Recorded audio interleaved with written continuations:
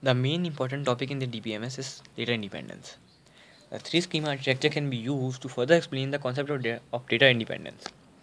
It can be defined as the capacity to change the schema at one level of the database system without having to change the schema at the next higher level. We can define the two types of data independence. First is the logic data independence. It's the capacity to change the conceptual schema without having to change external schemas or application programs. We may change the conceptual schema to expand the database by adding a record type or data item, to change constraints, or to reduce the database by removing a record type or data item. In the last case, external schemas that refer only to the remaining data should not be affected. For example, the external schema should not be affected by changing the grade report file shown in figure 1.2 into the one shown in figure 1.5a. Only the view definition and the mapping need to be changed in a DBMS that supports logical data independence.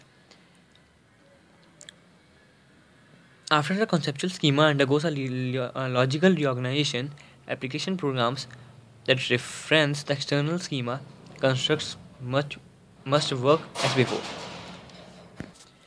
Changes to constraints can be applied to the conceptual schema without affecting the external schemas or application programs. Now the second one, physical data independence, is the capacity to change the internal schema without having to change the conceptual schema. Hence, the external schema need not be changed as well. Changes to the internal schema may be needed because some physical files had to be reorganized.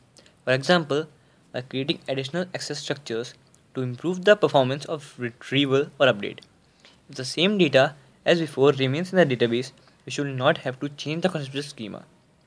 For example, providing an access path to improve retrieval speed of section records a semester and year should not require a query such as list all sections offered in first semester of 1998 to be changed. Also, the query would be executed more efficiently by the DBMS by utilizing the new access path. Whenever we have a multiple level DBMS, its catalog must be expanded to include information on how to map requests and data among the various levels. The DMS uses additional software to accomplish these mappings by referring to the mapping information in the catalog.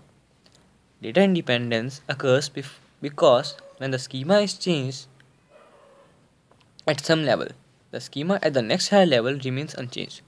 Only the mapping between the two levels is changed. Hence, application programs referring to the higher level schema need not be changed. The three schema architecture can make it easier to achieve true data independence, both physical and logical. However, the two levels of mapping create an overhead during compilation or execution of a query or program, leading to inefficiencies in the DBMS. Because of this, few DBMSs have implemented the full three schema architecture. Now, DBMS languages. Once the design of a database is completed and a DBMS is chosen to implement a database, the first order of the day is to specify conceptual and internal schema for the database and any mapping between the two. In many DBMSs where no strict separation of the level is maintained, one language called the data definition language is used by the DBA, database administrator, and by database designers to define both schemas.